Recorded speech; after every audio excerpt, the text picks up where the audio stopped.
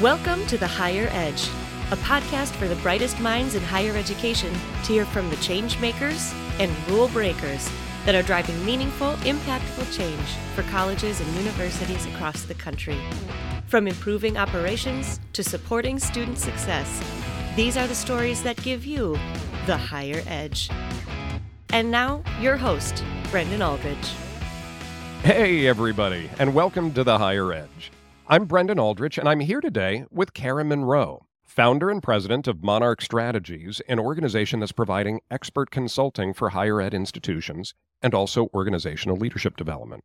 So Kara was also provost and senior vice president for Ivy Tech, which I've often called the largest community college you've probably never heard of. Ivy Tech is actually the statewide community college in Indiana and one of the largest colleges in the country.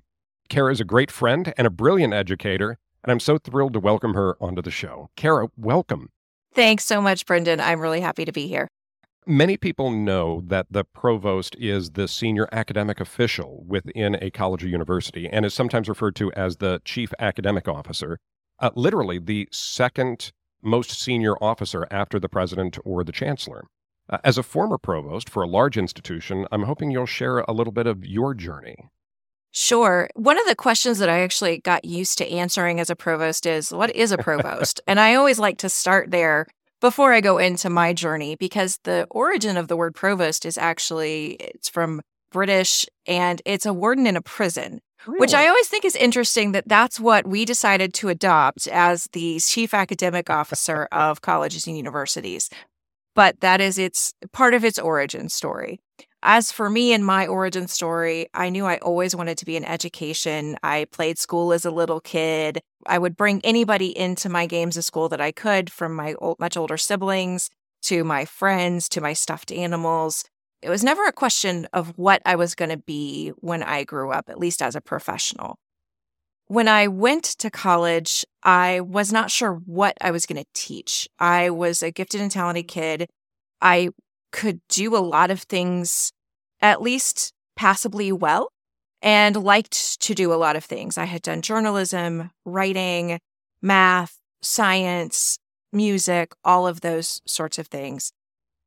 And my older sister, who is 14 years older than me and in a lot of ways sort of a second parent to me when there's that much of an age difference, she was a music educator and she lost her job.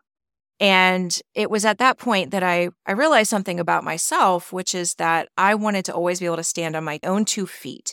I didn't want to have to rely on another person for my survival and my ability to thrive in the world. And I could sort of see what was happening to arts education in this country. And so while I was a music major for one semester, my little Pauly Shore moment, I actually switched over and became a mathematics major. I was taking calculus at the time because I enjoyed it, because I am sick like that. Got my degree in that from Ball State University, as well as an endorsement in computer science. And then when I went to Lakeland, Florida, where I got my first teaching job, I was recruited down there as a mathematics educator. I taught for a year and a half in high school mathematics and was able to, because the band director there was became a good friend, I was actually able to do some work with the music program in addition to being a teacher in the mathematics department. Came back to Indiana, got a job at Ivy Tech at their Richmond campus, which was one of the smaller campuses on the east side of the state, and started their online learning program. It was a brand new position at the college, and I got to grow up professionally and personally with those people. Many of them are still friends. A few of them are actual family. I earned my MBA and my doctorate. And while I was doing my doctorate, I also changed roles to the final role that I had on that campus, which was the executive director of finance and facilities. And we added IT to that at my request because I had been doing IT work for quite a long time at that point. And one of my favorite stories to tell, one of those sort of defining moments in my career, we'd been doing this massive $28 million 2-phase construction project. We were finishing up the first phase, which was the building of a brand new building. And that was about $19 million of the $28 million project, if I remember correctly. Everything had gone wrong on this project. There was a structural error. There were budget some budget issues. We never went over budget, but we had to do a lot of work to figure out how things went in the budget. And then just the timeline got completely destroyed because of that architectural issue. So we were moving in the spring semester, and I was defending my dissertation in early December. And so at that point, we were putting in all the last of the technology. And I challenged the team. I said, I'm going to defend my dissertation from this building.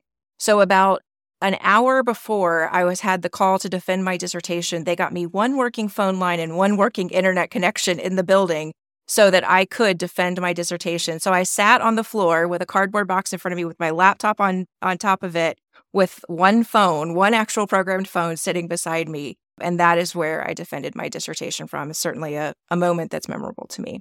One of the beautiful and difficult things about community college in Indiana is that Ivy Tech is a singly accredited statewide community college. And so if you want to work at community college in Indiana, with the exception of Vincennes University, a wonderful 2-year and 4-year school in the southern part of the state, you work at Ivy Tech. And so you move around from campus to campus, or you move to the system office. That's how you can move through the system. And so there were very few places in the state I wanted to live.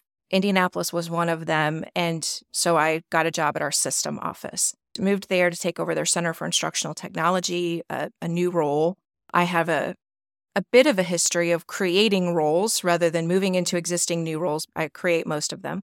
And over the last several years, that role morphed into becoming the central hub for online learning at the college. It's one of the largest online learning programs in the country. And I worked in that program for probably 18 of my 23 years at the college. And so then 4 years ago now, I became their provost, and I served in that role for 3 years. You know, it's so funny when you talk about creating roles. And it's not uncommon, I think, when you're really very good at what you do, that either the role gets created for you, or the role by the time you move on looks very different from the one that you were actually hired for. I think that's true when you're really good at what you do. And I think another characteristic that I bring that also generates that is I'm a bridge builder. I speak the language of academia and the language of technology. And so I could serve as a bridge between those two. And so that allowed me to move into the gaps where new and innovative things can be done. Well, and speaking of bridge building, I know I shouldn't be surprised by your combination of math, computer science, and music, especially, well, since I have an arts degree as well. But so often people seem to be surprised that administrators have an arts background. Yeah, arts play so much of a role in my personal history. I was on the marching band field for as many years as I possibly could. I was drawn to the camaraderie and the teamwork of that. I was never into athletics. I was always into the sort of team-based arts types of activities, but also the independent activities, the reflective nature of writing, the communication skills you learn in cooperative arts and things. They're so valuable, those, the so-called soft skills or the employability skills or whatever word you want to define them.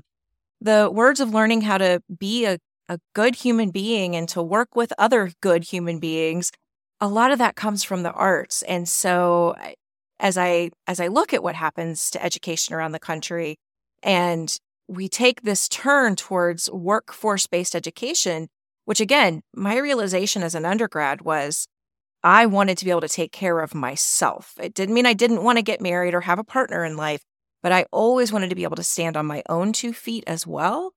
And so I realized I had to have a career, but I knew I also had to have a well-rounded set of skills, and many of those came from the arts. Hey, for everyone listening, hang tight. We're going to take a quick break to hear from our sponsor, and we'll be back in just 1 minute.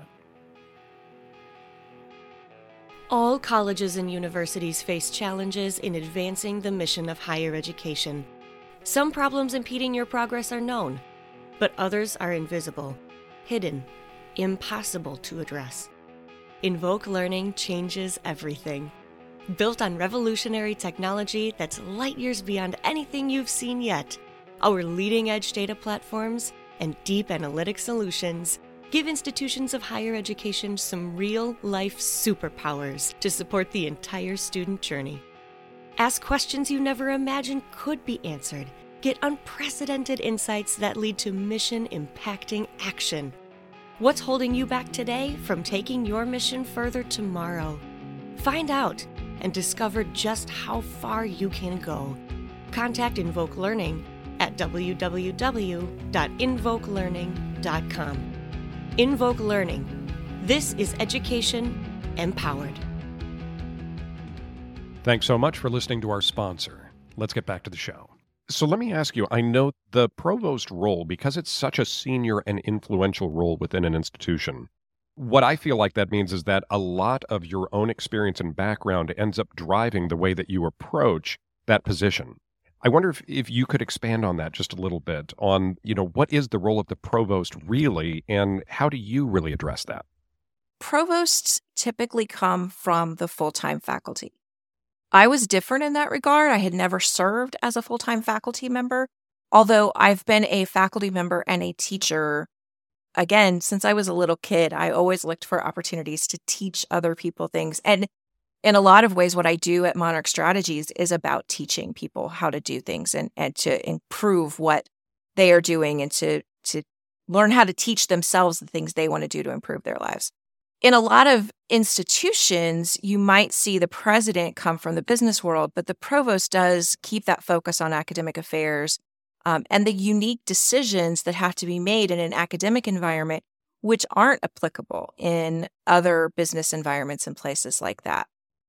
When I look at my colleagues across the country who have this role, it ranges everywhere from those who have responsibility only for core academic functions, teaching and learning in the classroom, and the direct support of that, to the role that I had at Ivy Tech, which was the entirety of the student experience, from that student who is sitting, whether it's in their high school classroom or who is standing on the assembly line in an automated manufacturing facility, who goes, I want something else in my life, and they believe that college is the way to go back to get that.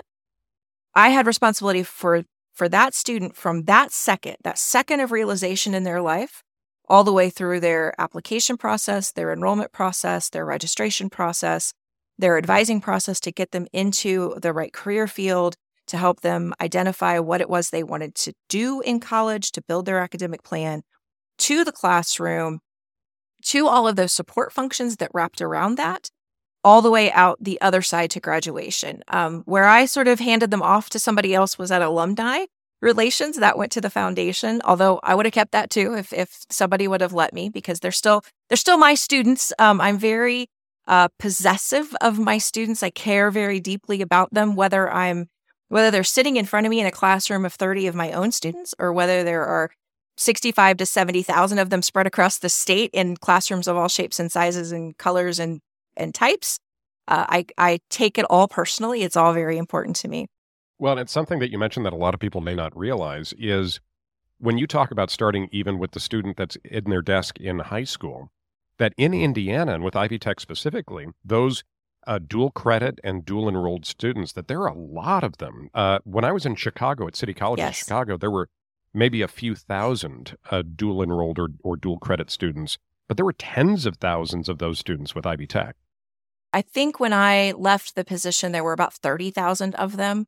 So almost half of the enrollment by student head count was high school students, now not by credit hours. Enrollment is not a simple thing to define because it can get counted in a lot of ways.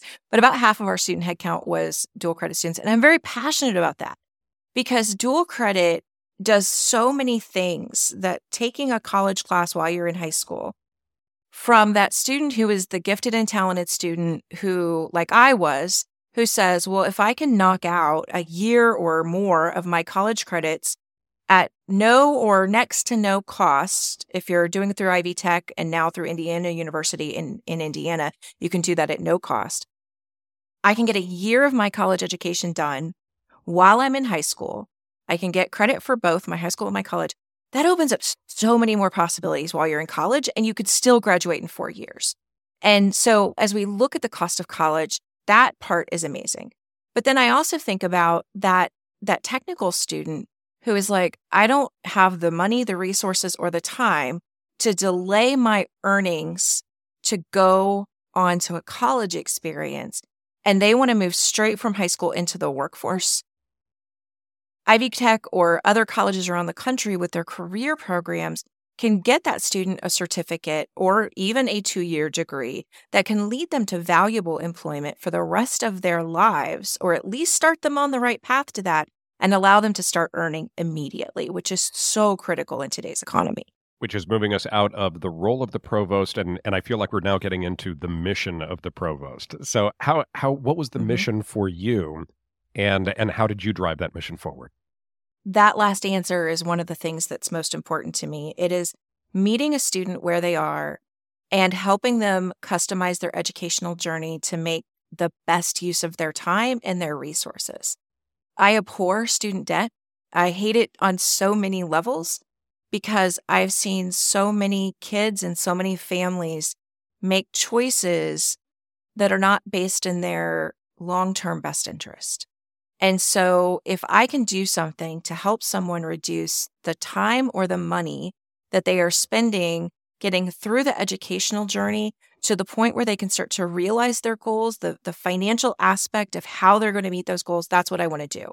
And so that comes in the form of expanding dual credit offerings, in the form of trying to launch competency-based education programs that are mastery-based rather than time-based, and trying to make sure that all of our processes support students in let's be honest, the very confusing journey that can be college, particularly if you're a first-generation college student and no one else in your family understands this language and this map and this process, the advising process, the career process, all of those things, to help a student navigate that process as quickly and as efficiently as possible, and also have fun and enjoy it and be a good educated citizen and all of that stuff. I can be an academic all day long and talk about the importance of an educated citizenry and those sorts of things.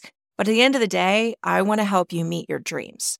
And I want to help you get the education you need to do in the most efficient and effective way possible for you to get you out to that dream as fast as possible. Which is now exactly what you're doing after your provost role with Monarch Strategies. You are now taking all of that experience working at such a large institution and now really pushing that out into the rest of higher education. So I'm doing a lot of coaching work and I'm doing a lot of creative problem-solving work to help both individuals. The coaching side of thing is a little bit more individual-based, although I do team and group coaching as well as the creative problem-solving aspect. So really figuring out what is the problem that you're trying to address, what is the dream you want to do, what is the thing you're trying to get to, what is the action you're trying to take, and breaking it down into its parts and helping you figure out a plan forward. We can all do the easy stuff. And I think about this like choosing paint color for a room. Choosing paint color for a room can feel like an overwhelming task if you have never done it. And I'm sitting here in a room with white walls behind me, but right in front of me, there's this bright orange wall. You can't see that on the screen, but right in the front, it's bright orange wall. And it can feel overwhelming, but it's not. There is a decision point. There are a mostly limited number of choices. It feels unlimited, but you can do that. You can solve the easy problems. And I am a decisive leader. If there is a decision that needs to be made, in order for us to move forward and no one else will make it, I will make it. That is the kind of leadership that I bring to a situation. But I would prefer that we make that in a collaborative way and we go about it agreeing that we were solving for the right problem at this time, the problem that's going to give us the maximum point of leverage to solve the rest of the issues around us, because the challenges and the opportunities that we have, they never end. They're always around us. And so that creative problem-solving aspect of what I do is a tremendous amount of fun with organizations of all types. I know it can be seen that there's a lot of conflict between, say, traditional education and certificates or micro-credentials and badging. And I know you and I were talking recently, and I really loved one of the stories you told about, building your business and gaining some additional skills, that it's really not one or the other, but really about how you use both of these in different ways. As I've become a new business owner, I'm everything from the CEO and founder, which sounds very fancy and very exciting, to the janitor. Again, for the audio, you cannot see what's above me, but actually right over my head here, there is a smoke detector that I had to replace because at 2:00 in the morning, it was beeping incessantly. And I finally figured out which of the interconnected smoke detectors in my house were beeping. And so I've ordered its replacement and I'm waiting for it so that I can put it back on and put it in there. So that's my job too. I'm the maintenance person as well. Now, that is a job I've done many times before I know how to do it. But even though I hold an MBA, accounting itself, business accounting was new to me. And so I had to go onto LinkedIn Learning and find a class in basic class in accounting and a basic class in QuickBooks. Although I use Wave apps, it's a wonderful, I'm not an affiliate or I don't get any promotion, but I love the tool. It's free for small business owners, so I love to share that. LinkedIn Learning is a great tool for trying to find those educational resources that you need for that just-in-time education, as is your local community college, as is your local college, as is your library. I'm a big fan of libraries. There are probably 20 books sitting out in my sunroom ready for me to read on those new skills. So I never get to stop learning, and I don't think anybody does. And it's amazing to see. I was talking to my phlebotomist yesterday because I was getting my blood drawn for my annual checkup. She originally she said it was about a 20-week short course in phlebotomy, and then followed by 15 weeks of on-the-job training. And she's gone back to school every couple of years and taken another class here and there, and she's, kept her bloodborne pathogens training up to date and all these sorts of things. And she said, I've always been a learner. That's what I've always done. And while her job seems mostly simple, it's just drawing blood from a person, she's like, and I also love cooking classes. Have you ever taken a cooking class? We had a lovely conversation about that. So whether it's exploring your passions or gaining the skills that you need to move forward in your life with a dream, education is the key to that. As you were describing the cooking, I was remembering my wife and I, we've done these meal kit programs for about 3 years now. And we do 3 meals a week from them, and there's all these different recipes. And we were literally just talking the other day about how much we've learned about cooking just by doing. It was very kind of a polytechnic approach to, learning how to do some things that are, in some cases, you think of as very simple, but until you do them, until you learn, you just don't know. I was just writing an article about the value of journaling in the learning process. And one of the things that I keep is a recipe journal. And there are notes all over that journal about the different types of recipes and different things I experimented with. Some worked, some didn't. Now that's digital. So there are pictures of different versions of recipes. And I find that even that self-learning to be such a valuable process as I continue to grow as a human being. And that's the kind of thing that I try to bring to my coaching practice. So as I work with individuals from college presidents to early career seekers, particularly I like to focus on females, just because there are challenges that come up when you're a female that don't come up for males. Just as there are challenges for males that don't come up for females. I love working with folks in that process and trying to help them navigate those journeys. Which is a key focus of what you're doing with Monarch Strategies. We've talked about, you mentioned not just working with and coaching women, but also underrepresented groups as well. As you're continuing that work and moving forward with Monarch Strategy, what's your key focus as you want to take a look at where we're going? What is the next stage of higher education? One of my big areas of focus is on freedom. That's one of my personal core values. And it's one of the reasons why I founded Monarch Strategies in 2022. I want to work with clients on projects that bring me a lot of passion, bring them a lot of passion. And so as I look at higher education, I also think higher education needs additional freedom. It needs freedom to expand into other areas. Competency-based education is a perfect example. I could tell you, if you want to hear them, feel free to reach out. I know we'll give my contact information at the end of the episode. We went on a multi-year journey to launch a single competency-based education program. And when you think about what we hear from the workforce, they tell us they need more high-skilled workers more quickly, more readily, and able to learn. There's no better methodology for enabling that than competency-based education. But when you look at the way the structure in which higher education works today with federal financial aid regulations and accreditation processes and institutional processes and policies that are for public institutions at least, shorn up by state legislatures. You look at that sort of trapezoidal, triangular thing, it's a mess. It is a mess of regulation and policies that are not actually helping us to enable what the workplace demands. And when you look at voter needs, what voters want is a strong economy. And you and I both live in Indiana. That doesn't seem to be what our state legislature is focused on in this session. I look at the federal legislature right now, it doesn't matter party. It doesn't matter which party you're on. They're not focused on that. They're focused on all of these other issues. We need reforms in the form of opportunities for institutions to do better work in areas that let them explore things.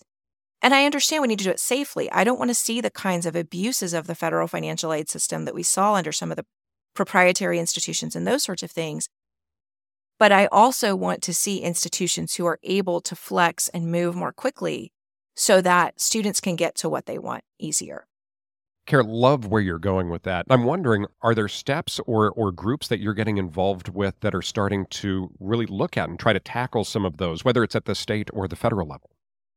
I have long been a Peer Corps member with the Higher Learning Commission, so I work within that group, not really taking steps to try to necessarily influence their policies, but on the ground level, you have a lot of control. And so when I chair committees for them, I always come in with the idea that the college or the institution that I'm working with is going to succeed at whatever it is that I'm there to review them with. And I want to help them make sure that they're prepared to do that and they're able to do that. Sometimes you can't, but most of the time, what they lack is especially when you talk about truly small rural institutions that are just fighting for their livelihood, quite honestly, they don't have the ability to have, as we did at Ivy Tech, such a large institution. At one time, I think we had 22 Peer Corps members on our staff. We knew how to write an accreditation document. We knew how to put the evidence together. We still didn't do it perfectly, but we knew how. Where these smaller institutions, they don't have that. So at least as a team member, I go in saying, I'm going to help you. We're going to get through this together. If there's something you don't have, I'm going to ask you for it. I'm going to be very clear. I'm going to be transparent. I'm going to give you that. All the way up to, I've done a lot of work with my colleagues at the Western Commission for Educational Technology, WCET. They're a part of the WICHE, the Western Interstate Commission for Higher Education.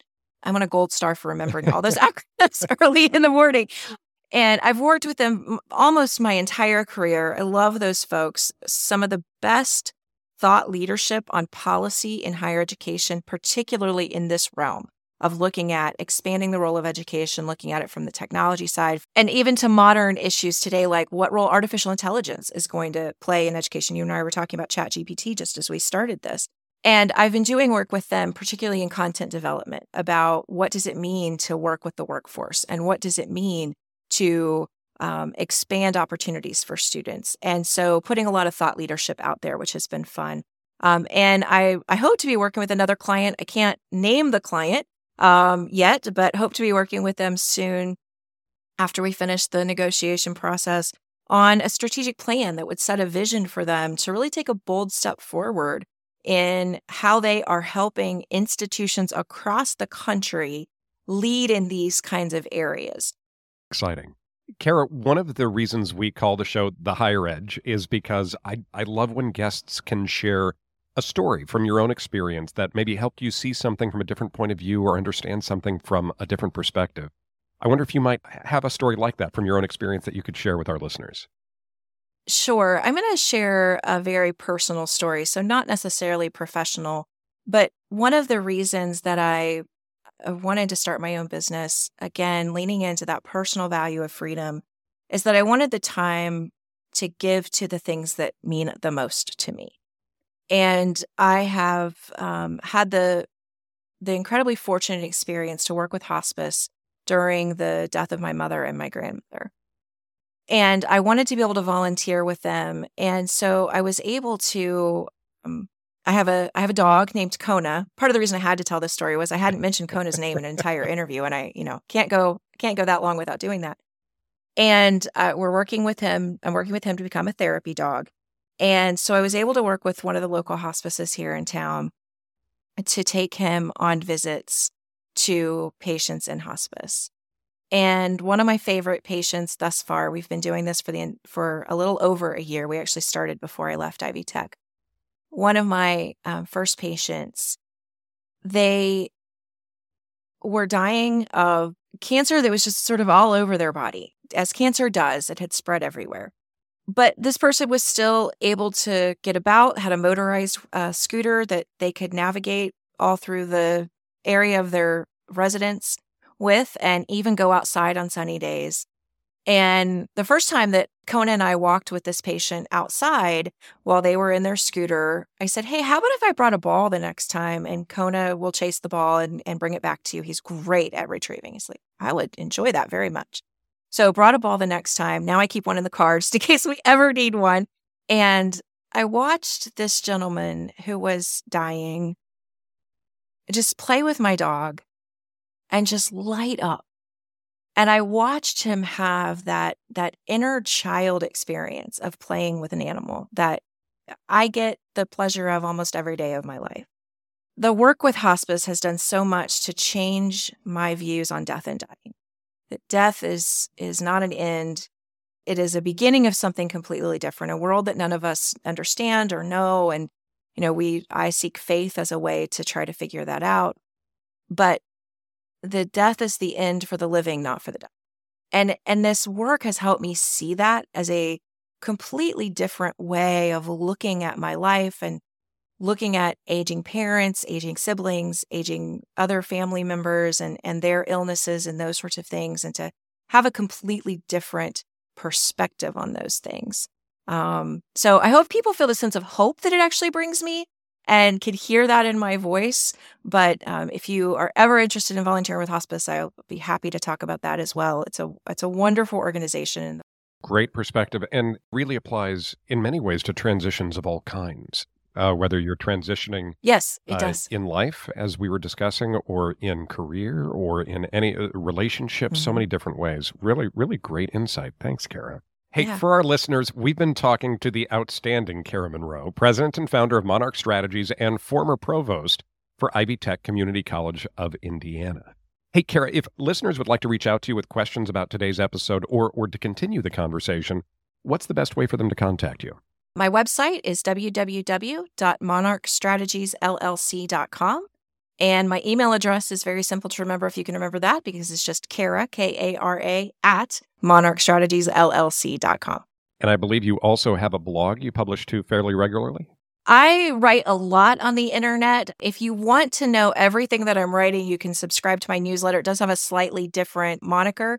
It's I Wanna Be Me, IWANNA, be me when I grow up, .substack.com. I wanna be me when I grow up, .substack.com. Fantastic. Kara, it's such a pleasure to have you on the show. Thanks for coming on and being a guest with us here on The Higher Edge. My pleasure. It was great to talk to you again, Brendan. And for everyone listening, I'm Brendan Aldrich, and we'll talk soon. Thanks for listening to The Higher Edge. For more, subscribe to us on your favorite podcast platform, leave us a review if you loved the show, and be sure to connect with Brendan on LinkedIn. Know someone who's making big changes at their higher ed institution that belongs on this podcast? Drop us a line at podcasts@thehigheredge.com. The Higher Edge is sponsored by Invoke Learning in partnership with Westport Studios. Views and opinions expressed by individuals during the podcast are their own. See how Invoke Learning is empowering higher education at invokelearning.com.